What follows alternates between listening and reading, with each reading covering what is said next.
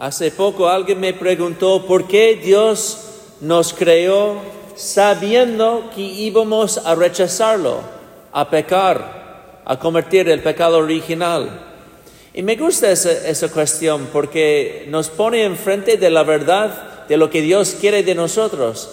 Dios quiere ser amado libremente de hombres libres. Porque afuera de la libertad no existe el amor. Una criatura que no es libre no puede amar. Si fuera automático obedecer a Dios, no fuera nada del amor. Y entonces no había ningún tipo de drama, de nada de eso.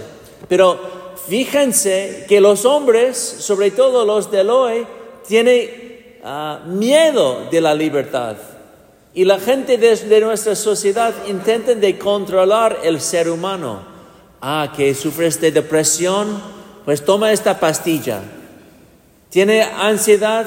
Toma esta pastilla. Si te sientes alienado de tus compañeros, váyate a terapia. Hay algo equivocado contigo.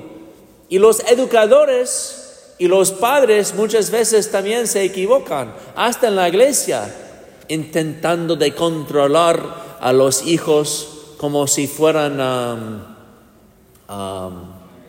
monaguillos. No.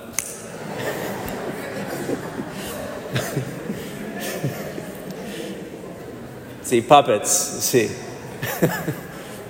Sí, no monaguillos. Sí, así, controlando.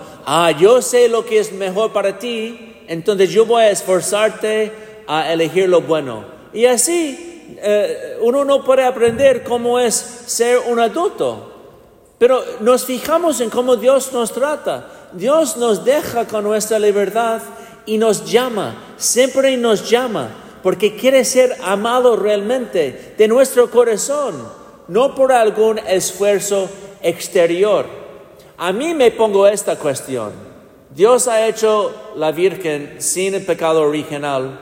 ¿Por qué no nos ha hecho a cada uno sin pecado original? ¿No es injusto que cada uno tiene que sufrir por los pecados de nuestros primeros padres? ¿Por qué Dios no nos da a cada uno la opción de elegir lo bueno o lo malo en nuestra vida al inicio? Pues yo creo que no es injusto por parte de Dios por esta razón. Porque el punto de la vida, el problema de la vida no existe en obedecer la ley. No es el problema. El problema de la vida no es que pecamos, no es que caímos. Uno puede pecar, uno puede caer. ¿Qué es el gran problema de la vida? Entrando en comunión con Dios. Ese es el punto de la vida, el gran problema de la vida. Entonces, si uno puede ser un pecador y entrar en comunión con Dios, maravillosa. Ya tenemos todo en esto. El problema no está en no pecar. ¿Qué gana uno que no peca? ¿Qué gana uno que sigue todas las leyes? Pues nada, uno no puede salvarse siguiendo la ley. Uno no puede salvarse haciendo todo lo bien. ¿Sabes lo que sucede a alguien que toda su vida hace bien? Pues muere como todos los restos. Entonces el problema de la vida, la razón por que Dios nos ha hecho, es para entrar en la comunión del amor con Él. Y entonces podemos seguir con San Pablo diciendo que donde hay más pecado, hay una sobreabundancia de gracia. Y para los que aman a Cristo, todo de lo que sucede para nuestro bien. Así que amigos, no hay ningún enemigo de nosotros en esta realidad. Porque toda circunstancia, hasta nuestro gran mal, nuestro pecado, puede servir para entrar cada vez más en la gran misericordia y amor, los brazos de Jesús. Creo que Dios ha elegido a la Virgen a estar concebido sin la mancha del pecado original por 3 razones. Para ser, como dice en la colecta de la misa, para ser un sitio digno para la recepción de Cristo en la carne.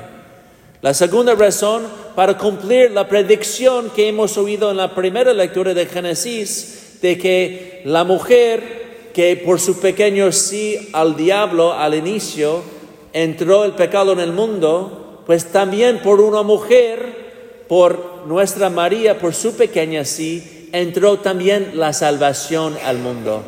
Y así Dios desde el inicio ya estuvo predicando y adivinando, sí, la salvación. Y por la tercera parte es que la Virgen, sin pecado original, nos enseña más claramente la dignidad del ser humano. Porque nosotros no somos hechos para el pecado, no somos hechos para el mal. Y sí, cada uno está hecho para la infinita alegría del cielo. El cielo a donde María ya ha llegado. Entonces, en este sentido, María sirve para nosotros la certeza de nuestra esperanza. Y así podemos caminar en la iglesia con esta certeza que crece cada día, esta certeza de la salvación que ya vivimos en Cristo. Entonces, y es por eso que hoy es una solemnidad que nos llena con tanta alegría. Así sea.